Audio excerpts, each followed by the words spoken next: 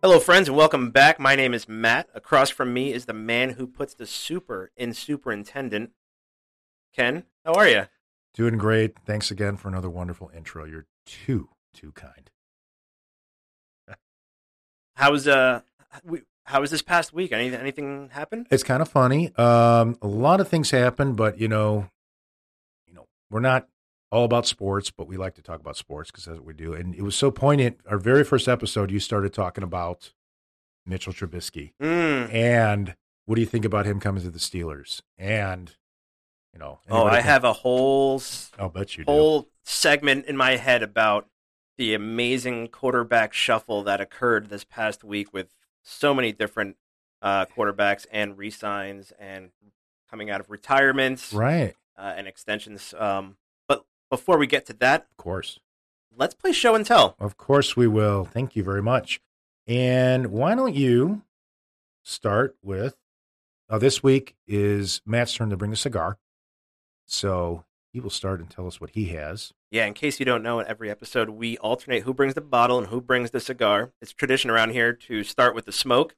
And since Ken brought the very smooth Don Rafa Habano last episode, this week I have a seasonal treat. This is a limited edition, a yearly release from one of my favorite companies, Alec Bradley. Okay. Just want to say, if you haven't seen these, from the box to the label to the cigar itself, the presentation and construction creates a flavor complexity that is unlike any normal stogie that you would see. The unique release comes in a barber pole wrapper. And in case you don't know what that means, a barber pole is unlike a standard cigar that traditionally has one leaf wrapping the entire cigar. A barber pole uses two or sometimes three different leaves, carefully cut, wrapped around to create a visual that resembles a barber pole, hence the name. Immediate eye catch. Yeah. Immediate.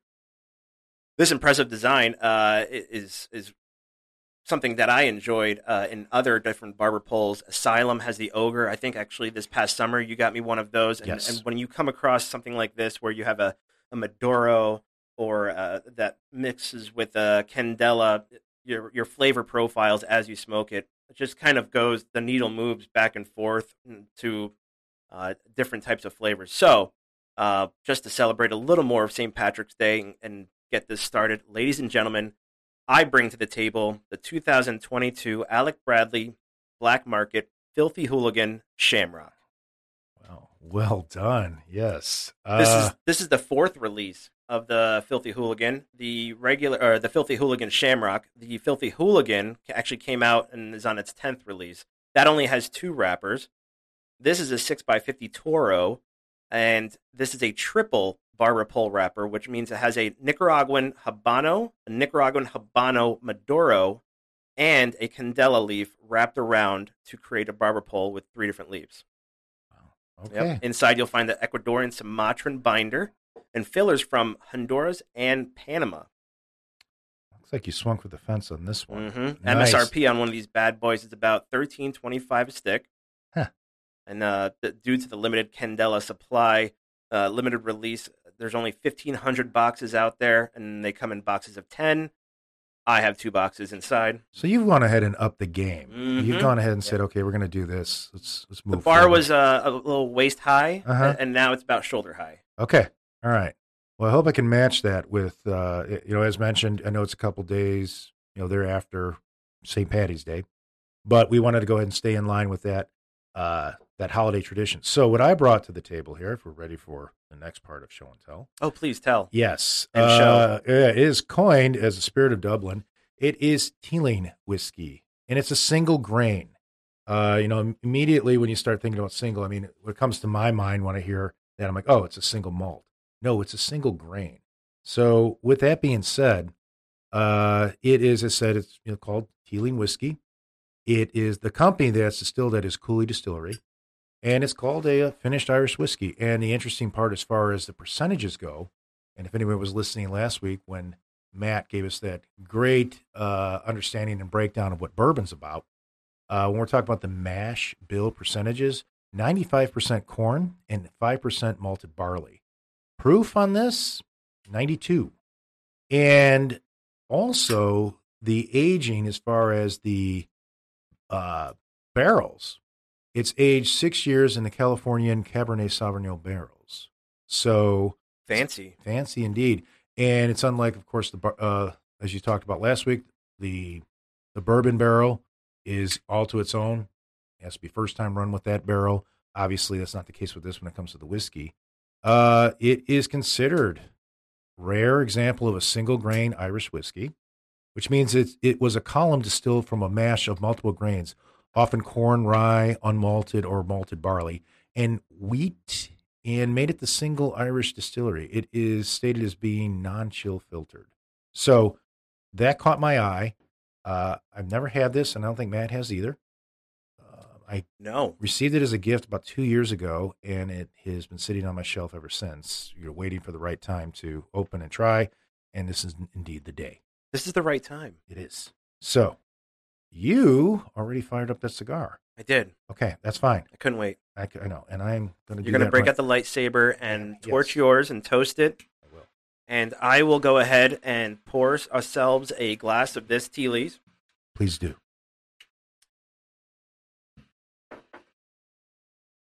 You know, the Shamrock, immediately you'll get citrus, a little bit of cream and coffee and pepper. That's something that you're going to get with the Candela and the triple wrap, right?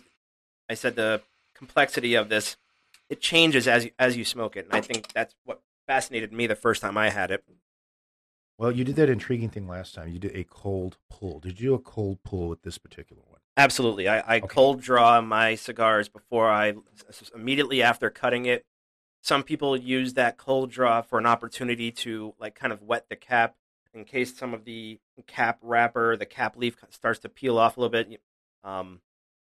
But it also is an opportunity to taste what the wrapper has, kind of get that on your palate and kind of see what's in store, right? Because when you light it, you're going to get those fillers and you get the binder, but you mix in with the flavor, especially if you have like a nice dark Maduro, like a nice chocolatey Maduro. Something like this, you're going to get a little bit of sweet, a little bit of pepper. It's just going to kind of keep changing, and that's one of the beauties about barber poles. And they're not very common, but it's also, I mean, some people say it's gimmicky. Mm-hmm. You know, it's but I think it's great for once in a while. Is it an everyday smoke? Probably not. It's not. You know, I mean, I wouldn't mind smoking it every day, but I like variety. But this is definitely something that I enjoy as a seasonal around this time, St. Patrick's Day. You know, again, sweet label, great marketing. The box is behind you. Mhm. It has the Shamrock, and when you open it up, it's like your typical black market crate style box. But it's straight off the jump. You know, I would consider it more of like I would describe it as a slow dance of complexity and balance. Well, That would be my go-to. see, my response is more going to be like caveman response to it, as most of these things are. So immediately after firing it up, breathing through, and because I use the terminology that makes sense to me. I don't know if it's cigar speak, but when I go ahead and take a pull, holding the smoke, let it out. I know this is kind of a weird statement, but it's clean. It's more of a there's not a like a lingering. No, it's very It's not- smooth. I mean, it doesn't linger in your mouth. It actually, as you blow out the smoke, you know how you've had like some heavy ones, some heavy smoke ones, and they seem to like kind of coat the inside of your mouth. This does not. It actually, as you blow it out, it goes. It's clean, and the taste is there and gone. And with that, that's the first thing it goes. Now I'm looking at as far as the eye test. It is my ash is burning evenly. The cut that we did, I think we both shared the taper straight cut at the edge there, non-V, and it's ventilating quite well. I mean, it's already just, I can see it with the ash is ready to form. It's not canoeing right off the bat. And like I said, from the aesthetics, sure, the eye test looks great. From the actually smoking it and breathing out, it is smooth, for lack of a better term. And there's no lingering. So this also classifies the strength, and it's really funny you say that it's smooth. The strength classification is a medium to full body. Okay, that was my next question. Where was its category? Yeah, that's where the needle moves towards more of a full-bodied. And in a future episodes, I want to have a description of what body means versus strength versus flavor. But this is your body comes. It's from your flavor. Mm-hmm. Your strength is different than a body. Now this one, for example, this has in episode 1, I described the Nicaraguan Habano wrapper. That's from the Oliva Serie O that we had. The other leaf on this, in case you didn't know, is a Maduro. That is just a longer fermentation process that creates more of a bolder, robust flavor and obviously a darker leaf. And then the Candela, which is considered the mildest wrapper. You get more of a sweet, grassy flavor. It's light green, in case you don't know. The listeners, obviously, you can see your own cigar. But created by a quick drying process, and that heat locks in the green chlorophyll of the tobacco. So that's why it doesn't change colors, because it's a quick process to lock in that flavor and ferment. Okay. Now I'm going to do is I see you reaching for your glass. Yeah, I want to do the same. You ready to start the marriage on this? Okay. There we go.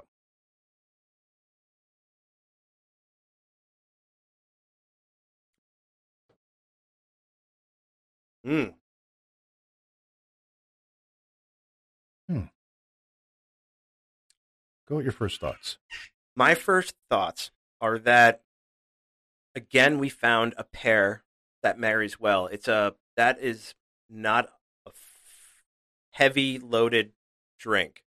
I would say that's a very medium to full, somewhere in that range. But with the cigar, it's a very comparable pair, not a contrastable pair.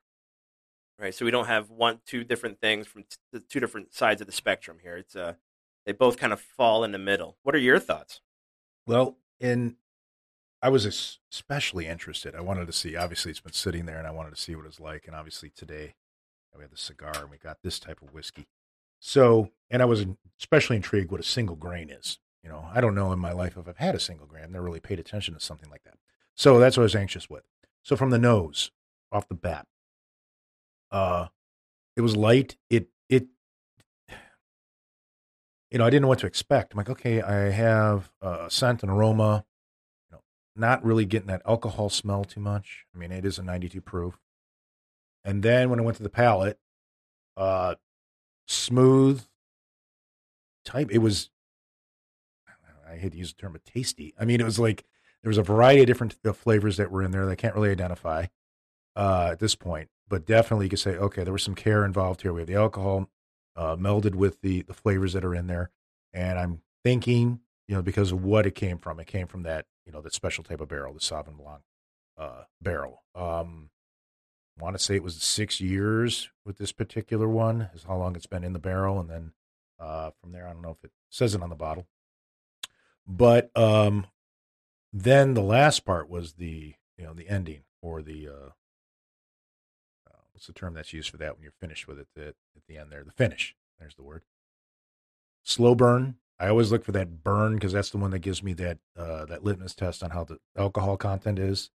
It's not a super crazy burn where it burns all the way going down. It is a little bit more than a warming. I know we've had some ones in the past that I could identify immediately. It's not a burn, it's a warming.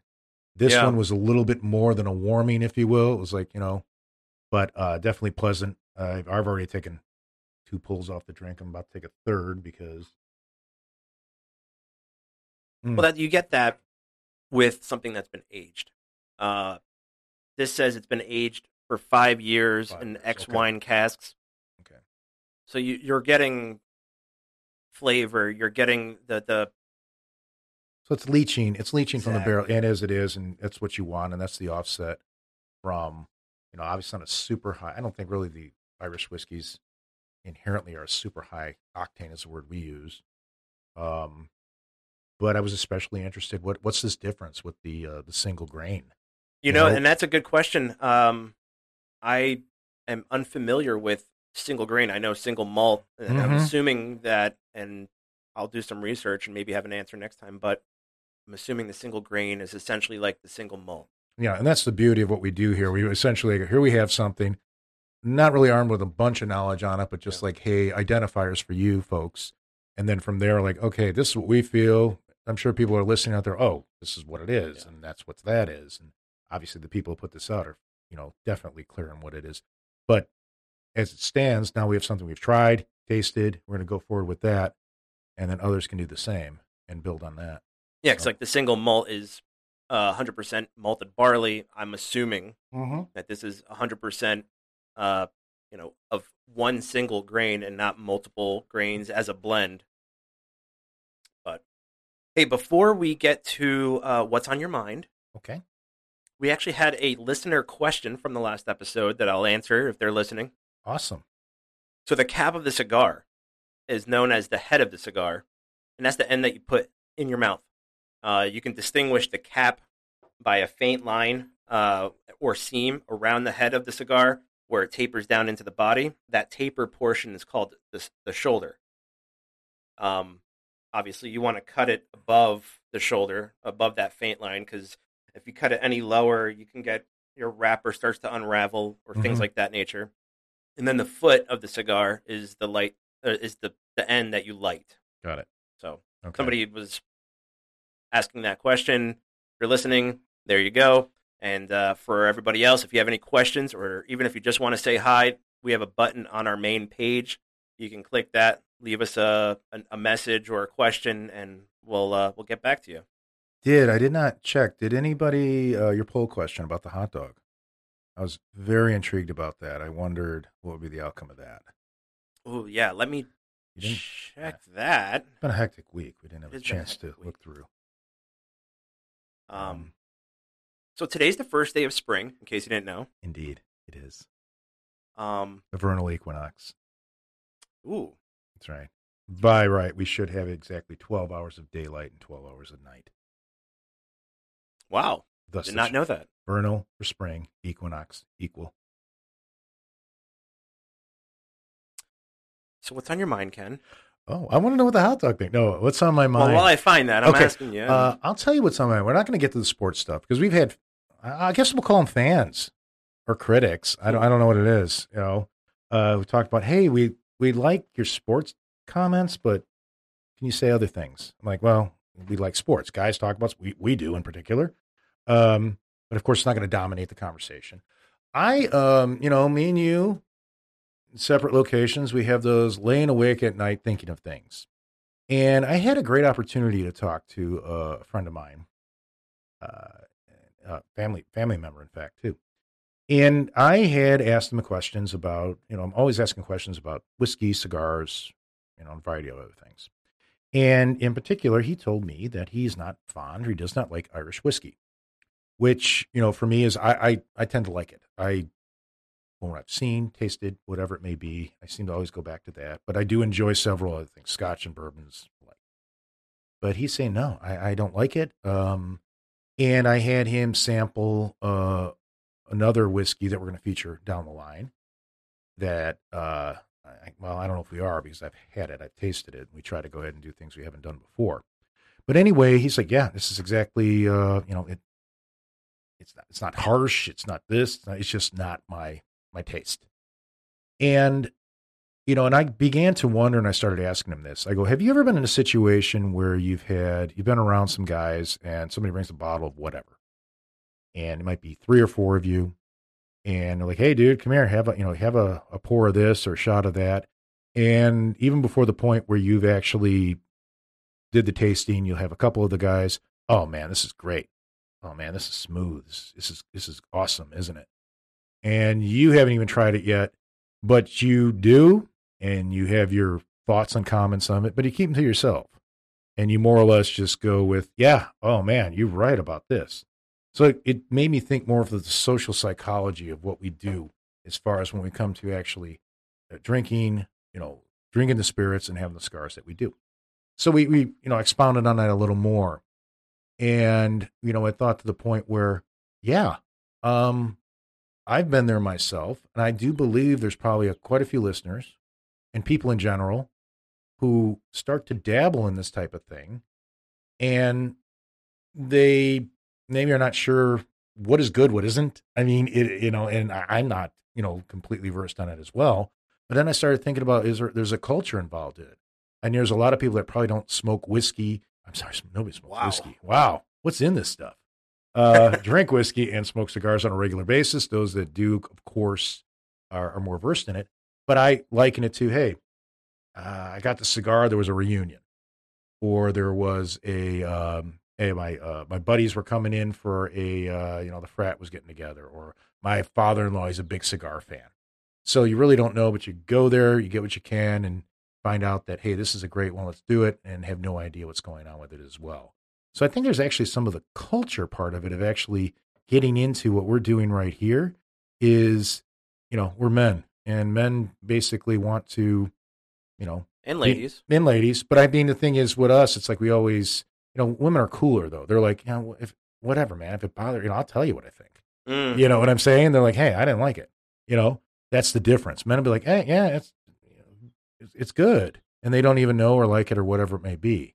So I think that might be part of what comes across here, what we're doing in regards to starting to sample, have an understanding that there's not only just a taste, a like, or whatever it may be, but also we don't really get the deeper thoughts, if you will, from people. And I think we need to do more with that. When we're doing our field studies, that is. So True. You asked me what's on my mind, so there you go. What about you? It's always a loaded question. It is, yeah. It's basically you're going to sit. You lean back in your chair, like, Here we go. Oh yeah, I'll grab my drink. Yeah, I'll lean back and I wait. Yeah. Tick tock, and then no, I have to hit it back to you. What's in your mind this past week? Well, I don't want to go too deep into the sports rabbit hole, but I have a couple things that I do want to discuss and get your 2 cents on. One, in the news, Mike Tyson just came out with a recreational marijuana edible called Mike's Bites. And what it is, it's shaped like an ear. Stop it. More than 2 decades after Tyson bit off a chunk of Holyfield's ear in the 97 heavyweight championship fight, he has released an edible in shape of ears. That's right. Boy, you got to have a sense of humor, right? Right. And it's actually, and I thought it was kind of funny that it's an ear with a little chunk missing out of it. Just something I thought was humorous. But yeah, in case you didn't know, that's out there now. Borderline pushing the envelope. I mean, that is. And the funny thing about that is, I don't think I would think twice if you told me that Mike Tyson was coming out with an edible. Now you got my attention. Gosh, I mean, It's the things that actually will tilt the scale, whichever way. But you're like, wow. I guess, how many years do you say that was? It was more than 2 decades. The fight was in 97. So there we have it. I think maybe it's not is this a too soon issue? No, I don't think it is at all. There's probably quite a few folks out there who do edibles have no idea what that means. I'm gonna. It's true. I'm gonna throw that out. Yeah, the generation that's going to dispensaries right now probably have no idea the humor behind that. Yeah. And I think what's going to happen is after they have a few of them, and then they look back like, dude, this looks like an ear, is what the response you're going to get. And full circle. Hey, have you saw any of the combine news? To me, there's one guy who stands out on top of everybody else. Jordan Davis. He is a monster. He's a Georgia defensive tackle. He had a 4.78 40-yard dash. Right? He is 6'6", 3/8. So he's taller than Gronkowski. He's 341 pounds, so he's heavier than Jason Peters. And he had a 40-yard time faster than Patrick Mahomes. And his 1.68 10-yard split was quicker than Jarvis Landry. Okay. And that guy, now where is he in the group? Is offhand where he's like in the top 50 as far as like in the draft or what? Draft position, I don't know. I just know that those numbers are impressive. And his standing broad jump was 10 feet 3 inches, which is also believed to be a record for somebody over 300 pounds. Wow. So this dude's a monster for a defensive tackle. A physical phenom. I mean, what you're saying there.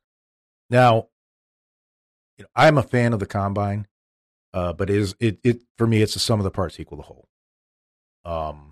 It's a skills test. It, a variety of things that you just mark them off as far as, the speed, the agility, the strength, of course. They help you get that, idea what's going on. And I think that combine is completely invaluable for guys who are, in my opinion, number one, you didn't know about them. And suddenly, I had no clue. And he hit the headlines, and I'm like, yeah, whoa. suddenly they make a splash. Yep. So that's, for that category, perfect.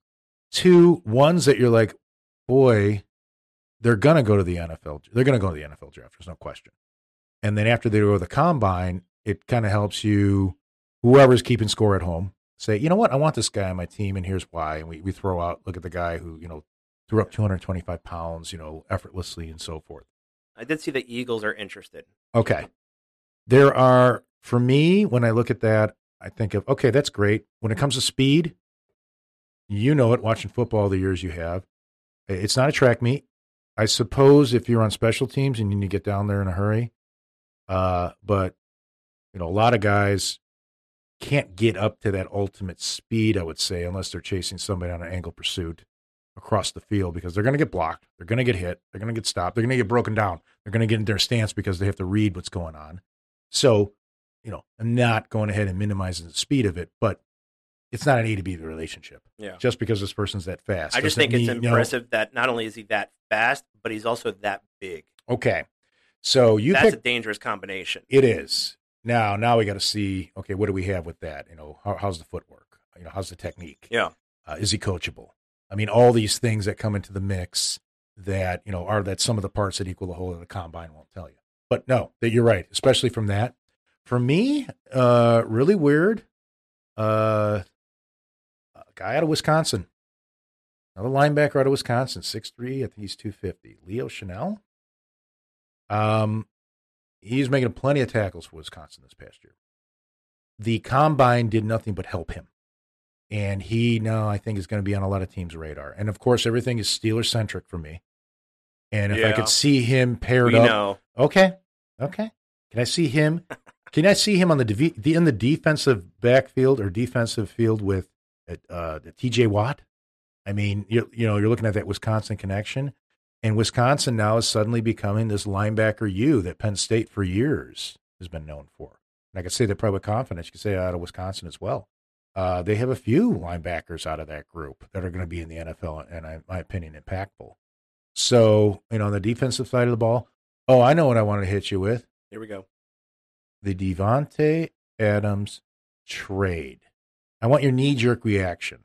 I want you to, just like we do our cigars, the sights, the feels, the understanding, the good, bad, all that. He went to the Raiders, didn't he? He did. And if I remember correctly, he is now reuniting with his college quarterback, Derek Carr. He is out of Fresno State. And they had great success. They did. In the college years. So to have that reunite moment and get them both, Carr knows his target. Sure. I mean, does it resonate? I mean, we can correlate anything. Yeah. Joe Burrow and Lamar Chase. Okay. We know how that worked out with two guys that played together in college. Not to cut you off. Go ahead. Continue. No. I think it was a smart move on the Raiders.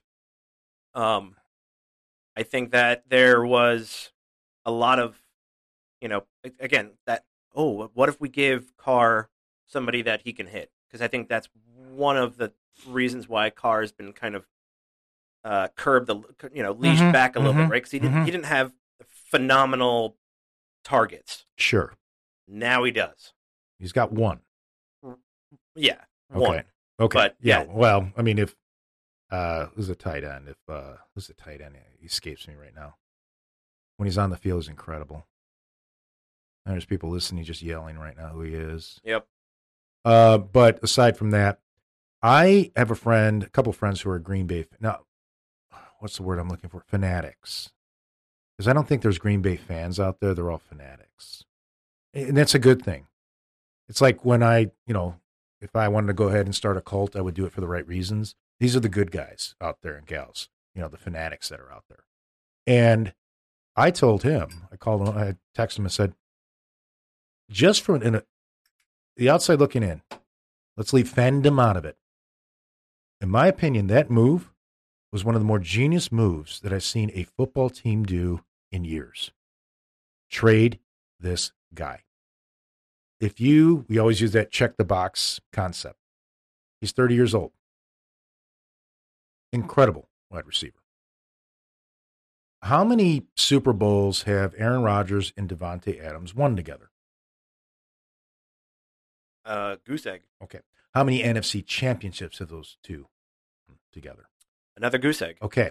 So we've got ourselves an A-plus wide receiver, and I would hazard a guess that the other wide receivers that they've had are in that C, dare I say maybe B minus? Because nobody else in that wide receiver core scares you. That's out there. So you're thinking, oh my gosh, we're losing our best guy. But you have Aaron Rodgers. Yeah. Okay. Who just agreed to another 4-year, $200 million extension, $153 million guaranteed. Yeah, I think that it's been modified. We're apples and oranges. I think it's like a 3-year, $150. Regardless, but it's buku dollars. The highest paid NFL player in history. Yes. And you have him. So now if I trade Davante Adams, and if we're talking from a business sense, you're not going to get more out of Davante Adams than you ever will from this day forth. He's, like I said, 30. And that's not an indictment because of age. He's out there. This is a commodity you can send out and go with and essentially establish the fact that, okay, I'm going to get him out. And they got a lot in return for him. An incredible amount. Yeah. Now you wait on him, and then the thing that kills you and kills any other player is an injury. And I often wonder, you talk about if you lose a guy's services because he's injured and he's gone 1 year, you get it. You know that. But what about that guy you have that has the nagging injury? You're like, hey, I want him out there playing. Him playing on one leg is even better than another wide receiver they have with two legs. I don't know how sure that is. You still have that deviation from that. And you're right about the Raiders. The eye test right now, the AFC West is going to be Clash of the Titans. Look at what you have going on out there, and every one of the teams are making major moves. Yep. And they have to combat one another. Well, some of the moves that I can think of, Mitch, obviously, the Pittsburgh. I called that, by the way. Episode 1, you can go back. Okay, we're going to have to review the tape. I don't know if you necessarily called that. I thought you wanted. I gave you Jameis Winston as an option because he has legs, but I enjoyed that. I'm pretty sure that I explained it as Mitch filling the shoes, if you would, of what Ben was as far as quarterback style. Okay. Was concerned. Teddy Bridgewater to Miami. Yeah, which, but I want to bring back the Mitch one because, the counterpoint that I had to that was I'm not going to throw him a lot of money at that cat. I think that's almost my quote. And they did exactly what they were supposed to do. They gave this guy the incentive-laden contract. Essentially, they have a starter quarterback. He's going to be the starter. He's got, I think essentially that stat between him and Roethlisberger, what they did over their 60-game period, the stats are comparable. But the tail of the tape is almost identical. Yeah, it's identical. There's some areas, of course, that Ben's higher, but there's ones that Trubisky have notably higher. But moreover, we got ourselves a quarterback. We're paying him backup money, and it's a win-win. You do well, you're going to basically double your contract. Yeah. And that's it. You get a fresh start. And I also thought about this too, and I'm thinking about the top quarterbacks that are out there. They are who they are. They come out of college and they succeed. And then there's that group out there that gets drafted high and they either become Sam Darnold, and I think Trubisky is in the same group as the Sam Darnold. They don't stay with their team. They're still, shuttled off on their rookie contract, going to, hey, maybe this person needs a better, venue to hang out at or whatever. Trubisky's definitely in that. Sam Darnold's actually shown that. And then you have the Josh Rosen, who's in that group with the free agent right now, I think. Yeah, okay, so, I mean, the kind of the backdrop on that, if I remember correctly, you had Sam Darnold, Josh Allen, then you had Rosen. Okay, those guys were all drafted together, and that was the big thing, who goes first and who ends up where. And when you talk about those three as an example, wow, look at the way their career trajectories have gone in that short period of time. Josh Allen signed a mega deal, worked on his game, and became a top quarterback. Sam Darnold, the jury's still out. And Rosen, I think he's been on 3 different teams, and he cannot hold a starting job. Yeah. So it's for us to watch and see, like, okay, there is a position for that. I think Trubisky, he kind of reminds me, for all you Bear fans out there, reminds me of a Mike Tomczak. Had some starting roles as it is and became a serviceable journeyman quarterback and had a 15-year career and bebopped through, I think, maybe, dare I say, 4 to 5 different teams. And he had a great career in that sense. And there are a couple of notable free agents still up for grabs. You have Newton, Winston, Mariota, Dalton, and Fitzpatrick, all free agents right now. Okay, my question is, will those guys get you a Super Bowl? See, that I don't know. I want to say Newton had his chance. Oh, Newton is, Newton was at the height of the, And there was a time where Fitzpatrick was on fire, but dulled out immediately. He had like 1 or 2 good seasons, but I think that is as far as you're going to get out of him. He intrigues me the most out of that group because he's so well-traveled, well sought after. But there's no way in the world that anybody, I'm going to say, and I think probably with confidence, anybody who gets him on a team says, hey, we got a great player. He's not our next step. He's not going to get it. He might get us to the playoffs and clearly be the bridge quarterback, which he's actually done a great role. I mean, there is a position for that. There definitely is a role for that.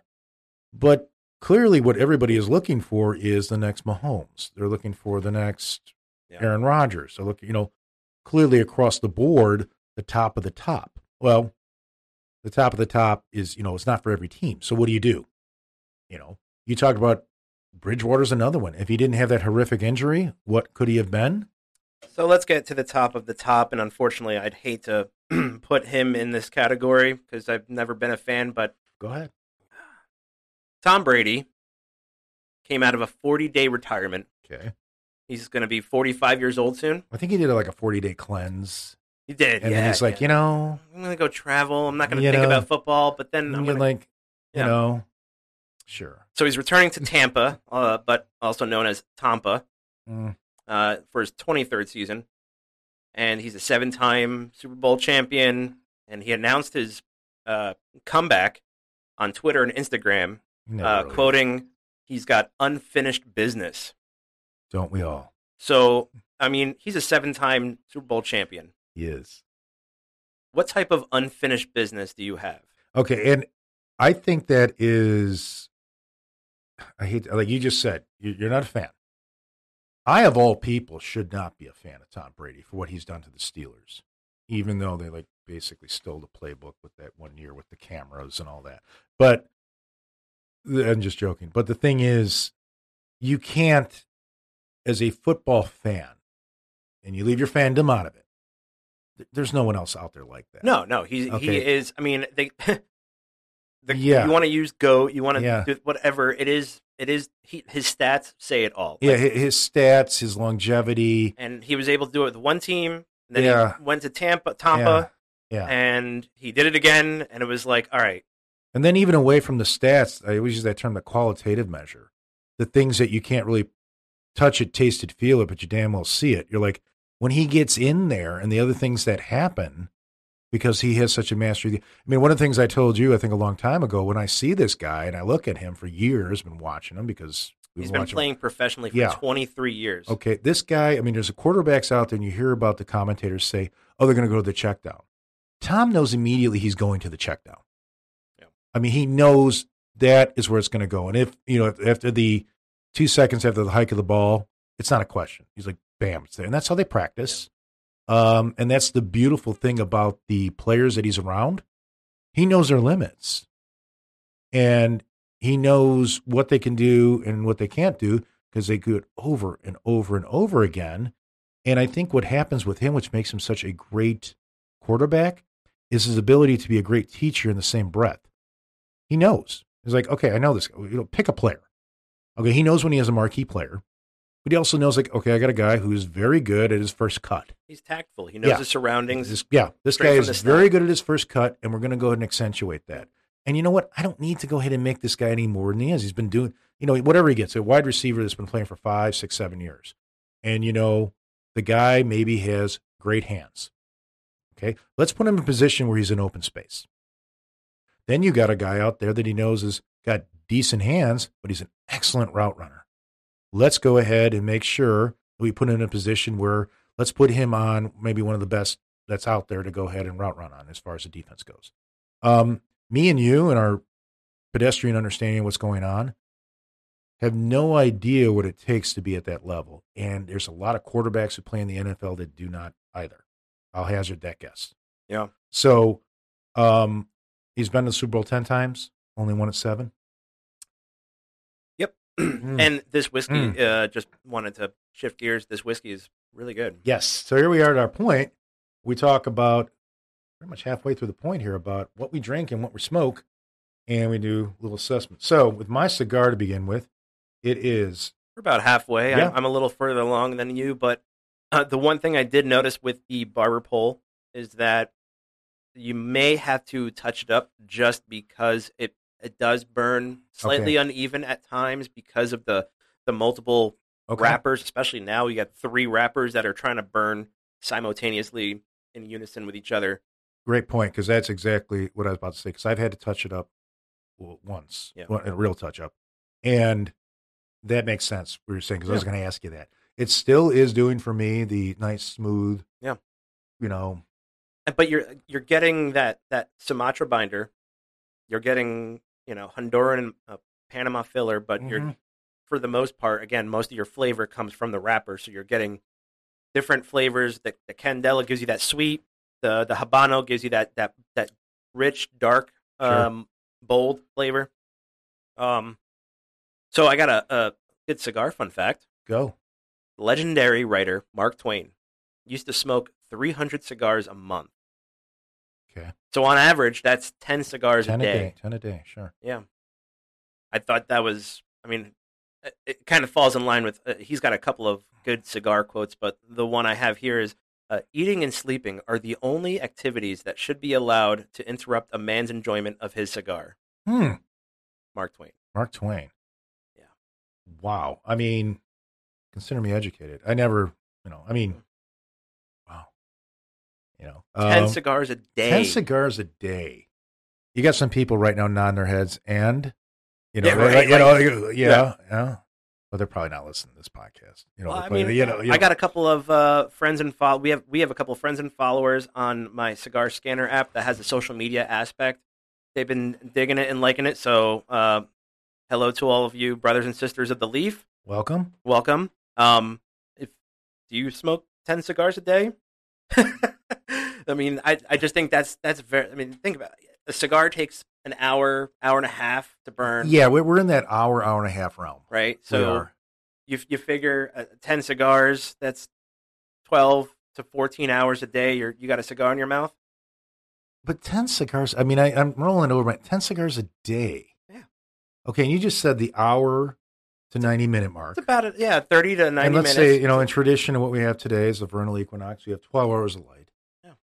So of your, from sun up to sundown, you're waking you're hours burning one. Into the night. Yeah.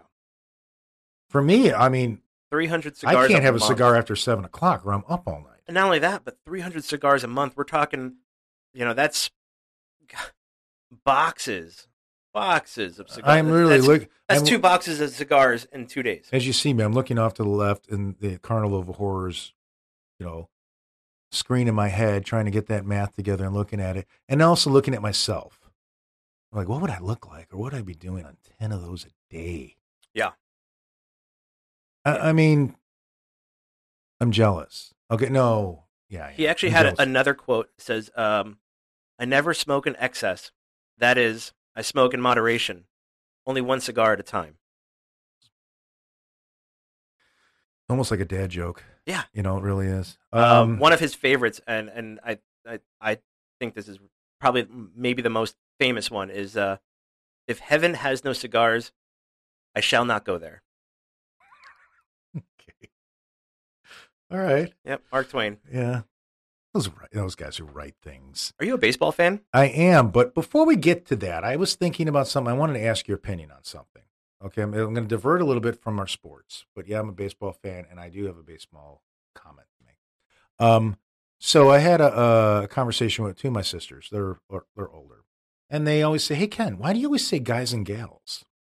Just like, hey, when you reference things. Is that like your Joe and Joanne? Well, no. Okay, this is okay. It's for me. It's logical. Okay, when you say boys and Girls. okay, they're Yep. telling me I should say guys and girls. Oh, no. No. What is the counter?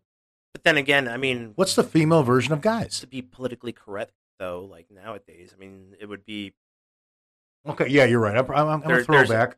What I'm trying to say is what would be guys and gals. But isn't that like an old Broadway show? Like, isn't that the... No, it's guys and dolls. Oh, right. Such a knave. Damn. But that was always been my comment. I mean, like, okay, guys and gals, because guys and girls does not make sense to me. No. And then you know what? I kind of stood up for myself. You should. They're talking about, hey, we babysat you, used to raise you. I go, you know what? That ship sailed when I was 15. Okay? I'm a lot older now. So. A lot Yeah. older. So put that away. No. You're not babysitting me anymore. So you don't have the clout to. It's true. I'm sticking with it. Yeah, I mean, I think that's the right terminology. It's fair. It's fair.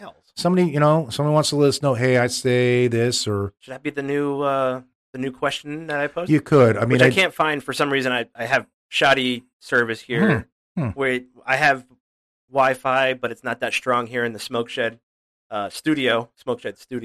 Okay. But I'll have those stats. I will say this. I mean, in what I've looked and remembered and things I forgot and brought back again and don't know why I still know them. Happy Days. Everybody, that was a show from the 70s. I mean, I used to watch it. I think they were reruns. God, I hope they were reruns. And I remember it at Big Al's, Arnold, and then it became Arnold's. The doors to the bathrooms, the respective bathrooms, men's and women's, they were guys and dolls. See, I was right. Which part? The guys and dolls. Well, that's where I think you're getting it from. Ah, okay, yeah. I mean, unless you are so correct, and I just been, wrong. Oh, I might have to put money on this. Oh, you might. I mean, look at it. If this comes back and says, no, it's guys and dolls, Ken, you're an idiot. It should have been guys and dolls. But if you were to see a woman and you called her a doll, can you imagine? There's only like 5 people that I can do in my sphere of influence to get away with that. I think of maybe one. Okay. Well, I'm older. Ah, right. So much older. And they're like, he called you a doll? Yeah, that's Ken. Yeah, that's Ken. He's harmless. Just let him go. He's like, that grumpy old guy. He's that guy like basically we're talking about, we're talking about 5th grade. If we're picking, if we're going to go, face. Yeah. If we're picking like teams in the kickball, and here we are. Let's picture yourself on the schoolyard. We're picking teams, and they're like, it's last 2. It's me and the other guy. And he said, you know what? I was always picked last. Yeah, well, mine was like a negotiation. You guys take Ken, we'll take the 2nd grader. So you were a freshman in high school when that game happened, right? I was in 5th grade. But that's perspective, okay? But, shall at this time in the podcast, shall I top you off? Please top me off. And while you do that, the 99-day Major League Baseball lockout is over. Hallelujah. Thank goodness. The lockout was able to be resolved. The CBA was able to be agreed upon to restore a 162 full season. The one thing that I would have to say is obviously that the CBA comes with a couple of changes. You're going to start seeing advertisements on uniforms.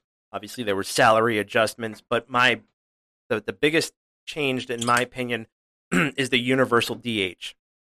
I'm a Mets fan. National League was able to force pitchers to take at bats for the past 48 years. Mhm. Now, you're not going to see any pitchers on base wearing jackets. You're not going to have any surprise dingers. Thank You're not going to God. have any awkward batting stances. I mean, we'll always have Bartolo Colon's home run. And as a Mets fan, that was like the best day that has ever happened in Mets history, in my opinion. I mean, you can say, well, Johan Santana hit a no-hit, pitched a no-hitter. That wasn't actually a no-hitter. If you look at the tape, there was a foul ball that hit the chalk line. You can see the chalk, but they called it a foul. Whatever. That's controversial. Splitting hairs. Right. But, this also alters the National League pitchers as far as stats are concerned. My biggest thing was, as a Mets fan, we had R.A. Dickey Okay. for a couple of years. His last year with the Mets, he was a Cy Young Award-winning knuckleballer. He kind of changed his style as he got older and stopped throwing the heat and started throwing knuckleballs. And throwing a knuckleball in Shea State or at Citi Field, you're in New York, open stadium, you're next to LaGuardia, the wind's always changing. That knuckleball was so unpredictable. R.A. Dickey then moved to Toronto. Uh-huh.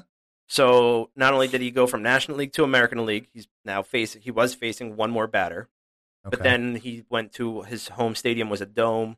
Okay. So his knuckleball was very predictable at that point. But one of my biggest things was like someone like that, or even someone nowadays in the National League, you're facing 9 batters instead of 8. Okay. And I think that is a huge change in baseball, having a designated or a universal DH. So you're against it. Would you say you're against it?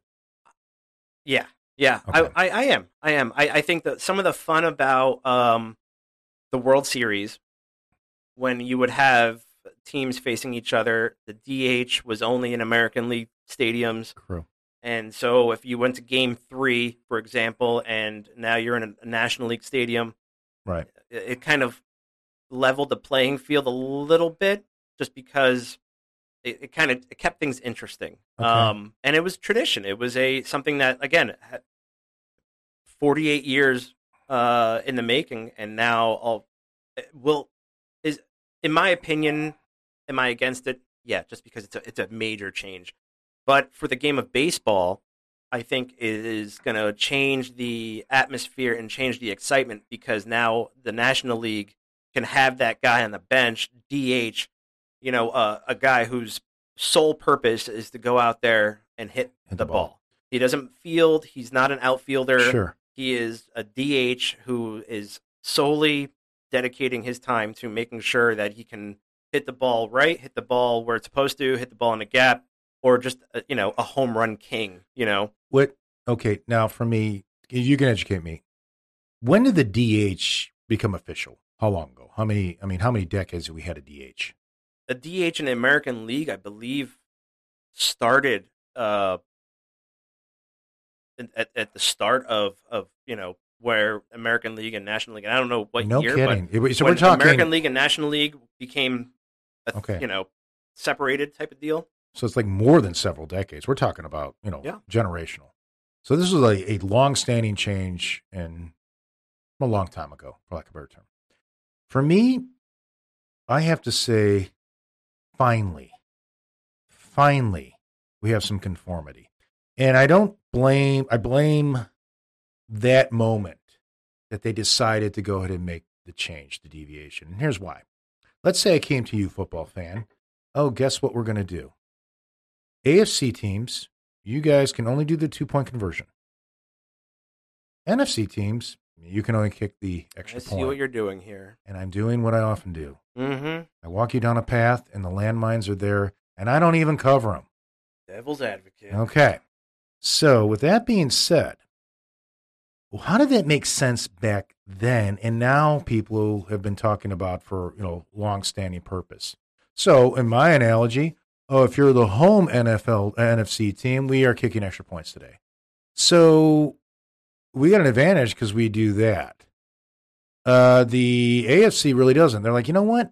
We only play about 6, 7, I don't know how many games. So I'm not going to invest any trade stock, whatever. we'll pay the lowest guy on the totem pole because we only play so many games to kick the ball through that upright. So if that happened today in the NFL, there would be the torches and the sticks would be sharpened, the torch lit, and they'll be, what are you doing, NFL? What they should have done is this. You had to pick one way or the other. I am all for it, what they're doing in MLB. Let's go ahead. Pitchers are pitchers. Their specialty, like a kicker's a kicker.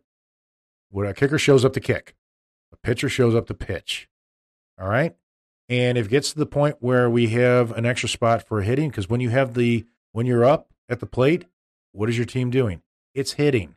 And if I get a specialty hitter who's already doing what we're supposed to be doing when we have the ball pitched to us, bravo. Yeah. So for me, yeah. There was a lot of fun, especially when I was in Jersey. We'd watch the Subway Series, and you'd have the Yankees and the Mets play, and the Yankees were in Citi Field or back in the day, Shea Stadium. Yeah. And the Yankees pitcher had to bat. You were like, oh, this is going to be good. Right. Because they're not used to, they take BP. All the players take BP. I don't want to cut you. I want to cut you at the knees, but I'm asking you, having a pitcher bat, and I don't know why it is with the pitchers, is it an improvement of the game or it takes away from the game?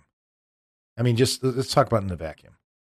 A pitcher up at the plate swinging, is that a good thing for the game, or does it improve your game? Does it improve your team's chances? I think it keeps it interesting. Okay, interesting. Yeah, that's the best you can do with that. And I also think that in the National League, if you have 9 players playing a game, to have that pitcher then go and do what the rest of those, the remaining 8 players are doing when it's his time to bat, go and bat. Take your swing, take your bunt, take your walk, whatever the case may be, but not like, oh, I'm the pitcher. Hey, you guy who is the DH, can you go hit for me? Like, no, you're playing the game. You're the starter. Right. It's like having, it was one of those things where I always felt like if you're a pitcher, you're playing with the rest of your team. Sure. My personal opinion, of course, is, you bat with the rest of the team. The pitcher's a quarterback. Yeah. And he does some pretty labor-intensive stuff, especially if he's pitching at the optimal level. My third baseman could basically stand there and kick dirt and watch this guy strike people out and not do anything on the defensive side of the ball. Think about so as far as energy's sake. There was a pitcher, Shohei Ohtani.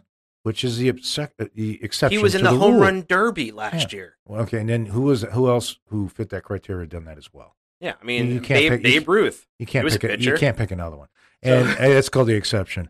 That's like, I don't know. But what I'm trying to say is this: I've got a pitcher out there who is a highly, highly level specialty skill as it is. I want him to sit down in the dugout and rest. Okay, I don't want him now. Suddenly he's got to go up. Yeah. And now he's on the plate. Take your swings. If you get on base, is there a better chance? Yeah. Throw a pinch runner. Yeah. I'll give you the pinch runner. Oh, if you can at that point, and I get that, but do I want to run the risk with my pitcher, who's probably not the best runner either? He twists an ankle, rounding second. Let's see what we got. If we want to make baseball better and more attractive, traditional things need to go to some extent. Let's improve the game. Okay, I want a rested pitcher, and I want the best bats that are out there. That's going to impact the game. It's true. And here I go again. Here, I got a cigar, do or don't, or this today. I have a myth. Go. So today's cigar myth is that a darker cigar is a strong cigar. This is probably by far the most common myth in the cigar industry. A darker wrapper, commonly known as a Maduro, will offer a rich, heavier flavor and body, but doesn't necessarily mean a strong cigar. The strength of the cigar comes from the nicotine, which is produced by the filler and the binder. In case and I've mentioned it, the wrapper is responsible for the higher percentage of flavor than the strength. Yes, you did. For example, an Ashton-aged Maduro is a dark, almost black broadleaf wrapper, yet the strength scale categorizes it as like a mellow or a medium. Further example, my wife said this today. The darker coffee does not necessarily mean more caffeine. Huh. It is a bolder flavor due to the longer roast, but much like the fermentation of a Maduro leaf gives you a bolder flavor. So to simplify, dark equals flavor, not strength. There's your myth. Wow. You have myth busted. Yeah, myth busted. You sure did. Is And that I'm glad. No, and I'm glad your wife actually was able to tell you that. My she was wife. she's she was a barista for a couple of years, and she was Oh, like, so when I mentioned that, she's like, oh yeah, so same thing as coffee. So she's classically trained. Oh yeah, yeah. Okay. My wife, she's very supportive too. I mean, she listens to the podcast, religiously, and she critiques me. And I mean, I'm ready for it. I'm like, hit me with it. What do you think? She says, yeah, I want to talk to you about your voice. She says, it's very monotone. But She goes, I liken it as such, So she's like, it basically, maybe it's like you could raise the dead. And I'm like, really? Raise the dead? I'm like, there she goes again, saying, Ken, you make the impossible possible. That's the only way to look at that one, right? Yeah. Right? So, thoughts of the last Here we go. Yeah. Thoughts of the cigar. Would you smoke it again? Absolutely. Now we've gone through this. I mean, you're a little closer to the wrapper than I am. My wrapper's off. Your wrapper's off. Ooh. Yeah. Dirty. Yeah. Mine's still on. And I am really enjoying it. It is definitely a slower burn. Yeah, it's for some reason. Yeah, it does burn slow. And I mean, I can say that with confidence because the last cigars we've had the same type of cut. Mm-hmm. So, I mean, as far as ventilation goes, I, have, visited the cigar and let it rest and have purged it several times as I did, normally. So it is slower. Yeah, I've had to touch it up one more time. But I'll tell you what, I will go ahead and hazard that, whatever it may be, because the flavor and I'll come back to the beginning. When I was, inhaling and pushing out the smoke, like I said, it's very hard to say this word, but clean. It didn't really leave like residue in your mouth. I mean, for lack of a better term. And it went from there. And it doesn't stick around. Like, yeah. I agree. It doesn't stick around with you. It kind of, you get that flavor bomb and then it just goes away. Maybe because of my own rating. I could be convinced otherwise. I'll give it a 7.7. 7.7. I was going to go 8.3. Okay. Yep. 7.7 and 8.3. You have it here, folks. And just so you know that these ratings I'm recording, and we will have a top 25 at the end of the year. Yeah. So this could be fun. The Teeling whiskey single grain Irish whiskey that we're drinking is outstanding. Right. And to go ahead and disclaimer, as far as our ratings go, two novice guys, we're not classically trained. We're regular Joe and Joanne's. Regular Joe and Joanne's. And what we do is what we taste, feel, whatever it may be. And some of the input that you kind folks have told us, hey, look into this, check out that. And we've been learning. We're like a learning computer, like Skynet, Terminator, that kind of thing. But getting back to Teeling, what are you saying about Teeling? Let's you start, please. Well, let me take a sip real quick. Because that's a good thing to do. I'm taking several myself. It's very, I would say, definitely smooth. No burn. Not anymore. Flavorful. It's got, it finishes well. It probably compares to the cigar. It doesn't stick around with you. See, and not like a bourbon, like a good, like last episode we did the bottle and bond bourbon, and that kind of you can go after your sip and kind of taste it and go, right. Oh, that's good. Oh, and it's still there. Where this is kind of like, oh, let me take another sip. Yeah. Yeah. Because, and then also, I want to ask this question because I'm thinking this. Has this changed because of the marriage with the cigar? Have we have a change in our palate sensory concept or whatever term we have here?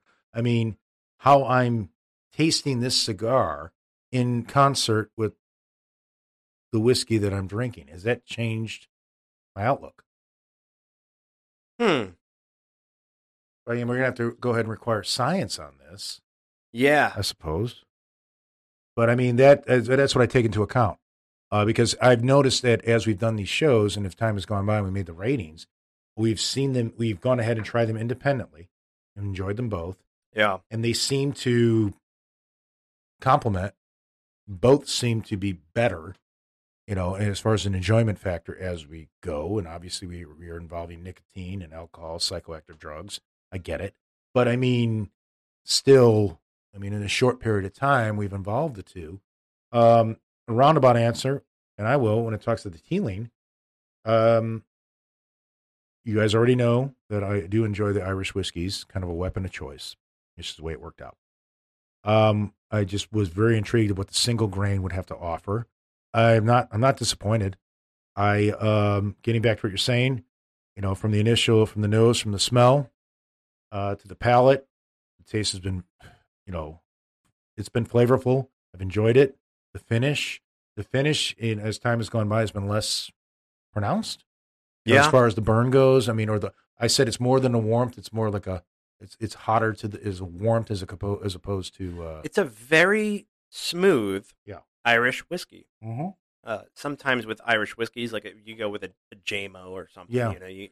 It's a very wow. Oh wow. Yeah, like JMO seems very specific. It's got a wow factor, but not for those reasons. It's got a much different wow factor. You're like, oh wow, that's a very smooth Irish whiskey that I was not anticipating that. Yeah, would come that come flavor register, right? So your mind goes whoa. Yeah. So, as far as Irish whiskeys go, and the ones that I've had throughout my life, I would have to say that this one does establish some level of uniqueness. I do taste separate things with it, different feel with it as far as, if we're adding, nose, palate, finish, if we're doing that breakdown, there is a uniqueness to it. I would know if I go back to, I will definitely now all of a sudden say, hey, if I am looking and going somewhere to drink, and a lot of times I do a weird thing where I literally stand in front of the bar behind people who are already at the bar just to look at what they have up on their display, and I look for various ones. If I see Teeling there, now I can go back or say, hey, I'll have some Teeling. There's no doubt I would do that. It's so funny. I've seen that on shelves at the stores, the Bennies here in the Midwest. And I'm like, never tried it, never had it. And never heard from anybody else. Never heard good or bad of it. Right. Just never heard of it, or much of anything. I've seen it, but But now, next time I go take a trip, probably going to pick up a bottle. Not going to lie. Well, that's a great thing about it too. And I think what we're doing here is when we go to a variety of different places and we have more an expansive knowledge of what's going on, I can look at a variety of things that are up there and I'm like, okay, I've tried this, tried that. And now if I see something like this up there, I'm like, oh, they have that. And nothing else jumps out at me or when I'm on, I'm like, okay, I'm going to go with that. Oh yeah. If I go to if I go to the local pub down here, if I see that on a shelf, I'm like, yeah, no, let me get that neat. Absolutely. Yeah. And I think that's a great achievement in itself. So that's testament to that. When it comes to the number on this, we're doing it in our 10-point scale. I am at an 8.1 with Teeling. I'm close. I'm probably going to say 8.0. Okay. As fraction. 8.0. And we've been, it's kind of weird how we've gone, I guess not weird, but in our episodes, that's where we're hovering. That's been our bandwidth. We haven't, but here's the thing. For me, I'm very fickle when it comes to some of the cigars and some of the, if I score something probably 8.5, closer to the 9 range, that means I'm very, very, very impressed. It's rocked your socks. And if I do anything 9 or above, I'm like, holy smokes, that's probably going to be hard to beat. Which is encouraging to me because I always believe there's room at the top. And we're coming across a lot of great different smokes and whiskeys and brown liquor in general that are at a high level, which tells me that you can do great in this industry if you maintain that level. There's room for you out there.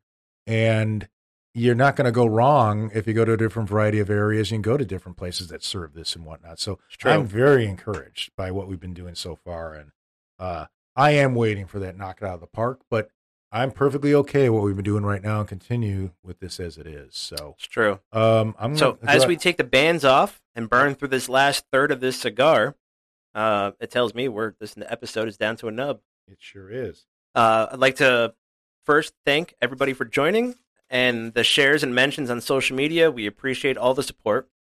If you're new to the Cigar Social, we hope you enjoyed the podcast and decide to join us again. If you have a cigar you would like us to try, don't hesitate to reach out and let us know. And lastly, I'd like to thank Chris Siebold for the music. He's an absolute wizard on the guitar. In case you haven't checked him out already, you can check him out on Facebook. The link to his Facebook is in the show description. He's just phenomenal. To add testament to that, when people have listened to it and they've come to me like, "So where did you guys get that opening intro?" He's my neighbor from 3 doors down. I said down the block. And they're like, "What are you talking about?" No, there literally was a guy who played guitar and put that together. So I mean, and I'm sure we'll have Chris on for an episode as a guest because he's a very interesting. It would be a crime if we did not. He does a lot of local shows. He's actually just got back from Denver from a show, and he travels. He's well educated. He's trained with the best of them. You can find him on iTunes actually, but he's phenomenal. His name again? Give it out for the group. Chris Siebold. Okay. Seibold. Yeah, there's a lot. I'll find it. But he's just outstanding, and he's 3 doors down from where we are right now. So thank you, Chris. Yes. Until the next time we put smoke in the air, just be nice to each other, stay safe, and I think that's it for me. Pretty much. I think this was fantastic. Matt, wonderful job. And folks, thanks for listening to us. Tell your friends, tell your family, keep those cards and letters coming. And we'll see you next week. See ya.